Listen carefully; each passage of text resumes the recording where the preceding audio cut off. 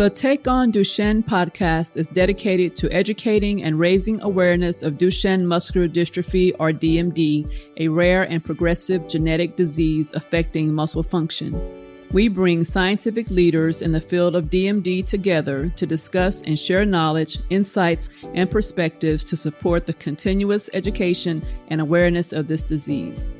The series is brought to you by PTC Therapeutics, a global biopharmaceutical company focused on improving patients' lives who are affected by rare diseases like DMD through innovative therapies, earlier diagnosis, and improved standard of care. The information presented in this podcast is intended to be general in nature and is not medical advice. This should not replace or substitute speaking with a healthcare professional. If you are a patient or caregiver, consult your care team with any questions or concerns regarding medical conditions.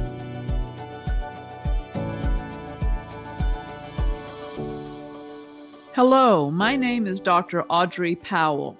I am a Senior Medical Science Liaison at PTC Therapeutics and the host for this podcast episode and educational series. Today, we'll continue the conversation from last time on transition to adulthood, with focus on considerations and strategies in transition from a social perspective. As more and more boys and young men with DMD are transitioning into adulthood, there is an increasing emphasis on quality of life and psychosocial management. We're joined today by Sarah Stoney, social worker from Children's Hospital of Philadelphia, for a discussion on this important topic. I will let Sarah introduce herself, but firstly, welcome, Sarah. Thank you for joining us today. Thank you so much, Dr. Powell, and thank you to PTC for having me today. I'm really excited to be here. Thank you. Sarah, tell us a little bit about yourself, your background, and your clinical experience in the area of DMD. Absolutely. My name is Sarah Stoney. I am a licensed social worker at the Children's Hospital of Philadelphia, and I've worked in the Division of Neurology for the last 7 years. I work in several of the subspecialty clinics, including our neuromuscular center. As a social worker at CHOP, I have the privilege of following patients and their families long-term, meaning that I'm often available to help with ongoing advocacy, care coordination, and ongoing support. Most often, I follow patients from the time of their diagnosis until we transition them into adult care, which is why it's such a passion of mine to ensure that our patients and families are ready for such a significant life change. Many of our families that we are transitioning have been followed by our team of pediatric neurologists for years, sometimes decades. So it's extremely important that the family feels supported through this process. We began our transition program back in 2015, and with each case, we try to make improvements to the systems and processes to ensure that this transition is as seamless as possible.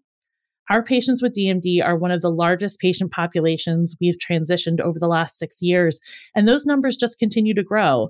We identified as a program many years ago that the advances in science have resulted in our patients with DMD living longer, and therefore it is vital to ensure that they have access to the best providers. What's the role of a social worker in the care of DMD, especially during the crucial transition period? Sure. I think in order to understand the role of the social worker during this period, it's really important to understand the transition process itself. Transitioning care from a pediatric provider to an adult provider is not as simple as simply calling a new medical office and making an appointment with a new doctor. This is a process that we, in best case scenarios, are preparing for years in advance. Many experts in the field believe that this work should start as early as age 12. Beginning in adolescence, healthcare providers can help provide developmentally appropriate education to patients on their medical condition and encourage them to be involved in their own healthcare plan. Some of the first conversations I'm having with patients and their families focus on, first, assessing a child's ability to be more involved in their healthcare plan, but then also how to expand that involvement. For example, making a goal for an adolescent to prepare one independent question for the doctor for their next visit is a simple, developmentally appropriate way to encourage that engagement. Often in the pediatric world, we have the luxury of large support teams, including psychosocial supports for our patients and families. That's not always available at adult care centers. So as a social worker, while I am advocating for the family, I'm also providing them education on how to self-advocate to ensure that they have an ability to do so independently once transitioned to adult care. I have given talks before on healthcare literacy, and I remind my patients and families that they don't teach this subject knowledge in school. The healthcare maze is, as I call it, complicated and not easily accessible. And many of these tasks, such as calling your insurance company, appealing a decision, or requesting medical records, are all concrete tasks that adults with DMD will experience. It's important for me as their social worker to ensure they have the tools to do so. We recently, this past year, implemented a transition clinic appointment prior to transferring care for our patients with neuromuscular disease. And I think the clinic itself really spoke volumes as to the importance of the role of the social worker, as the majority of the transition clinic appointment is really focused on psychosocial needs and assessments. When we're choosing to transition a patient, we're typically doing so at a time when a patient's disease course is at its most stable. Therefore, our transition appointments typically focus on a lot of psychoeducation. This includes job training programs, insurance information, identifying caregivers to help with activities of daily living, and even providing education on advanced directives. Most of this education is most appropriate to be done by someone on the psychosocial support staff. Additionally, it's important to remember that this is a fragile stage in our patients' lives. Adolescent and young adults are learning about their own identity, their goals, and identifying supports in their own community. It can be a stage in their life where they feel the most vulnerable. It's important for providers to recognize that our patients are facing a lot during these years. Preparing for college, jobs, and adult care looks different for someone living with DMD. So by having a social worker embedded into the team, we hope that we can help address some of that need. What are some of the unmet needs or challenges and opportunities of patients during this transition with regards to psychosocial care? That's a great question because the psychosocial needs of our patients with DMD are, in fact, extremely unique. And it's really important that they get individualized attention. Over the past several years of our transition program, we've pulled from many sources, excellent material to help create our transition resources. However, we also quickly identified the need to customize many key parts of the screening tools and assessments. Because while there's a lot of material for transition that exists, not many take into account the specific disease course of DMD. Part of the reason why we felt the need to do that is that the DMD community also, along with other neuromuscular populations, falls into a very specific subset of patients that have specific needs at time of transition. So one of the major challenges that needs to be taken into consideration is really identifying a support system for someone entering the world as a patient with DMD.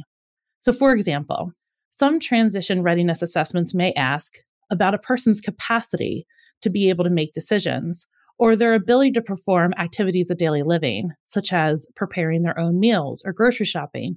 But with our patients in the DMD community, we have to identify that there are physical limitations that may be in place. So we have to ensure that our patients have access to supports to complete these activities of daily living.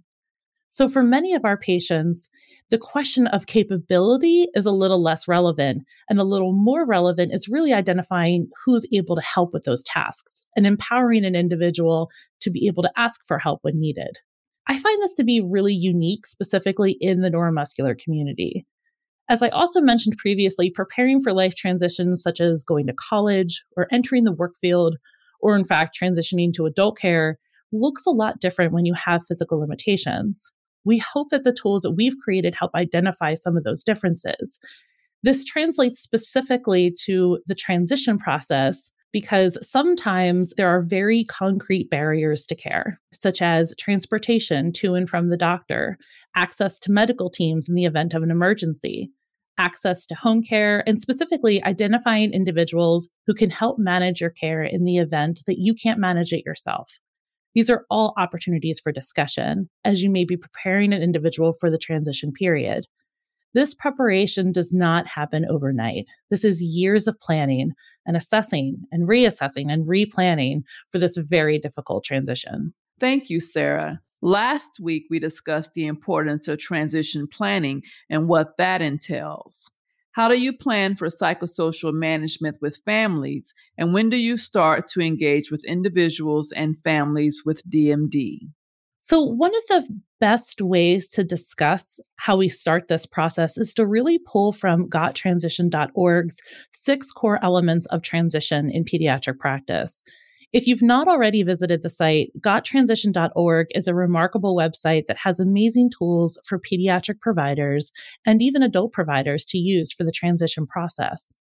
The 6 core elements of this process include 1, discussing and explaining a transition process; 2, tracking that process; 3, assessing the skills of our patients and developing a healthcare plan, including a medical summary; 4, preparation for the transition; 5, transferring the patient over to the adult care center; and 6, confirming completion of this process and eliciting consumer feedback. In the first steps of this process, discussing a transition policy can take place between ages 12 and 14.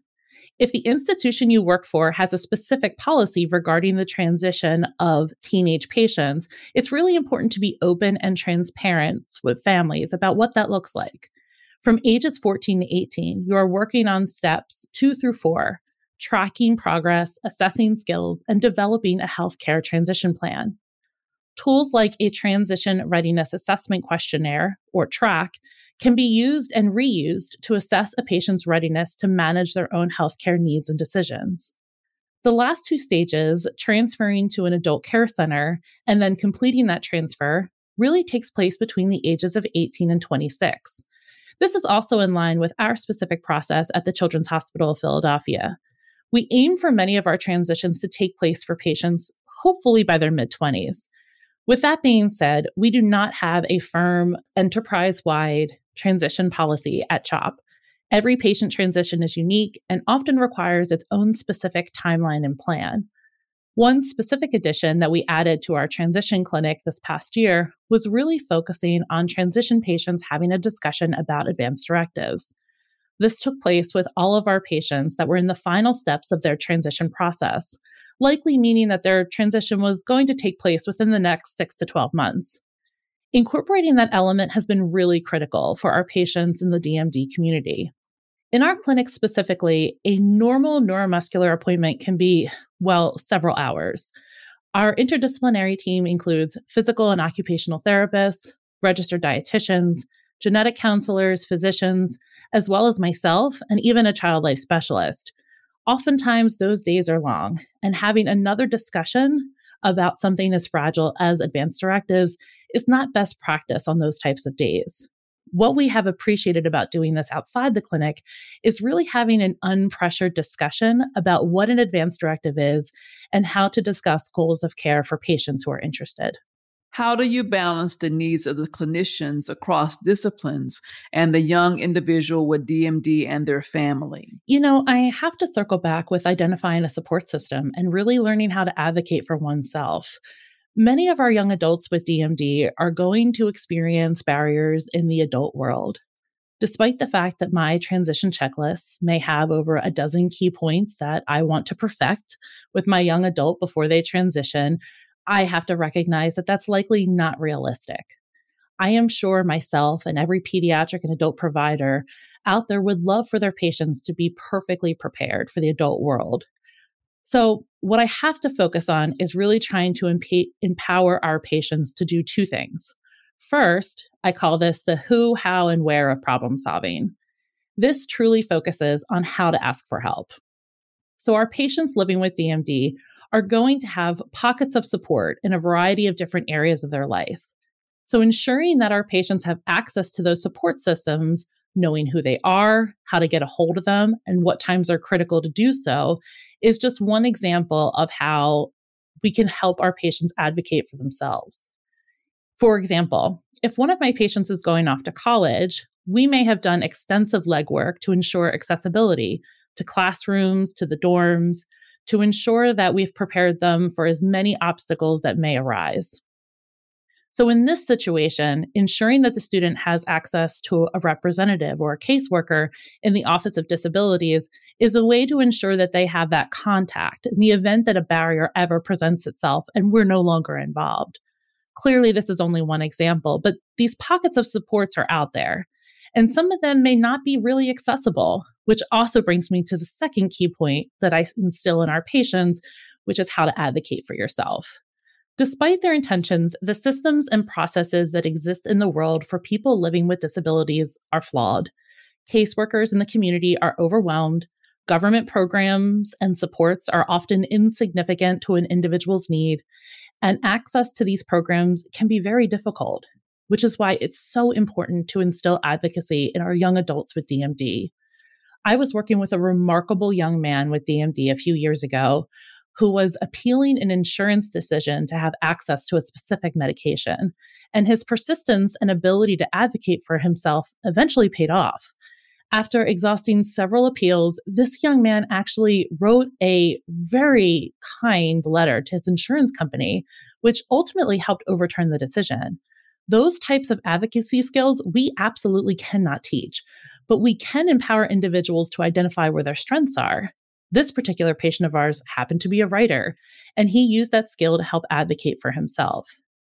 As I say to my young adults, adulting is hard, and it's not fun to have to call an agency several times before you get a call back or go through several appeals from an insurance company. But recognizing the value of that advocacy is what is so important. And we try to discuss this with caregivers as well. Our caregivers are our patients too. So a lot of the same discussions that I'm having with our patients, I'm also having with caregivers, including their ability to advocate and ask for help and take care of themselves. I am a strong advocate for our caregivers. We're actually recording this podcast in November, which is National Caregivers Month. But let's face it, they deserve more than just a month. It can be really hard for caregivers to take breaks from their caregiver duties. So it's important to ensure that they don't experience burnout either. I'm sure that this may be unpopular, but I'm not a huge fan of the term self-care. I worry that the term presents this unattainable goal that should be more normalized. I worry that when I talk to an individual about a, quote, specific self-care plan, I worry I get tuned out. Instead, I check in really specifically on the basics of well-being, asking how they're sleeping, how they're eating, how their mood is, and what their interests are outside of caregiving, things that they enjoy. These are specific questions, I think, that can help have this conversation while avoiding the luxurious connotation sometimes associated with, quote, self-care. We hope that this helps normalize that taking care of yourself is exactly that, normal. From your experience, what are some of the strategies to help individuals successfully prepare and plan for the future? One of the biggest takeaways I would love for people to hear is really that creating a transition process that works has to be customized for the patient and their need. I think that over the last 6 years, we have transitioned over 60 patients with neuromuscular disorders, and probably 40% of them were patients with DMD. And I can tell you that regardless of our patients being similar in age, similar in disease course, or similar in diagnosis, every single one of those transitions were extremely unique. This makes the process challenging. There's no simplified one way or process to successfully transition a patient to adult care because you have so many external factors that you're taking into consideration. So my advice would be to work closely with the family, start as early as you can, and ensure that everyone's goals are really understood, from the providers in the pediatric office, to the adult care providers, to the patients and their families, and ensuring everyone's on the same page and has the same goals. There are phenomenal resources that can help institutions focus on the psychosocial needs that take place during transition. GotTransition.org is a phenomenal website and has a lot of tools that can be used. Additionally, there are a lot more disease-specific organizations in the DMD community that are starting to create standards of practice when it comes to transitioning patients with DMD, which are also great resources. I would also encourage centers to look into their own institution. We at Children's Hospital of Philadelphia do have a team that focuses on transition, and their team is built with both medical and psychosocial support staff. While we still decide to do our own neuromuscular transitions independently, we've pulled from a lot of their practices and utilized a lot of the same resources. And lastly, having a strong relationship with adult care centers and providers is key. We are fortunate enough to work closely with Penn Medicine, but regardless of whether there's an established relationship or not, it's important to make that connection with adult care facilities to ensure a smooth process. This is not easy work. Transition is hard for everyone involved: pediatric, adult providers, patients, families, and social workers. And it's also constantly evolving. But more conversations like this helps providers share ideas and improve the care across the DMD community. Do you have any takeaway advice or recommendations to other colleagues and also individuals with DMD? My final advice would be to start as early as possible. Try to utilize the suggested timelines on resources like gottransition.org. Make sure that you're transparent and upfront with patients and families about what the transition process will look like, but really listen. Listen to the patients, listen to their families, and ensure that they're going to adult care providers really feeling confident in the decision to do so. When everyone is open and transparent about the process, you'll ensure that most of the questions are answered and have the best opportunity for success. That was a great discussion. Thank you, Sarah. Thank you so much, and thank you for having me. It was a great pleasure to speak with you and discuss transition of care in DMD. Your insights and experience will certainly help support clinicians and patients towards a successful transition and beyond. Finally, thank you to our listeners for tuning in to this episode. We hope you have found it relevant and informative. Make sure you join us for the next episode. Want more episodes of the Take On Duchenne podcast? Subscribe to our show at ptcbio.com or wherever you listen to podcasts. Thank you for joining us today and for allowing us to raise our voices in support of the DMD community.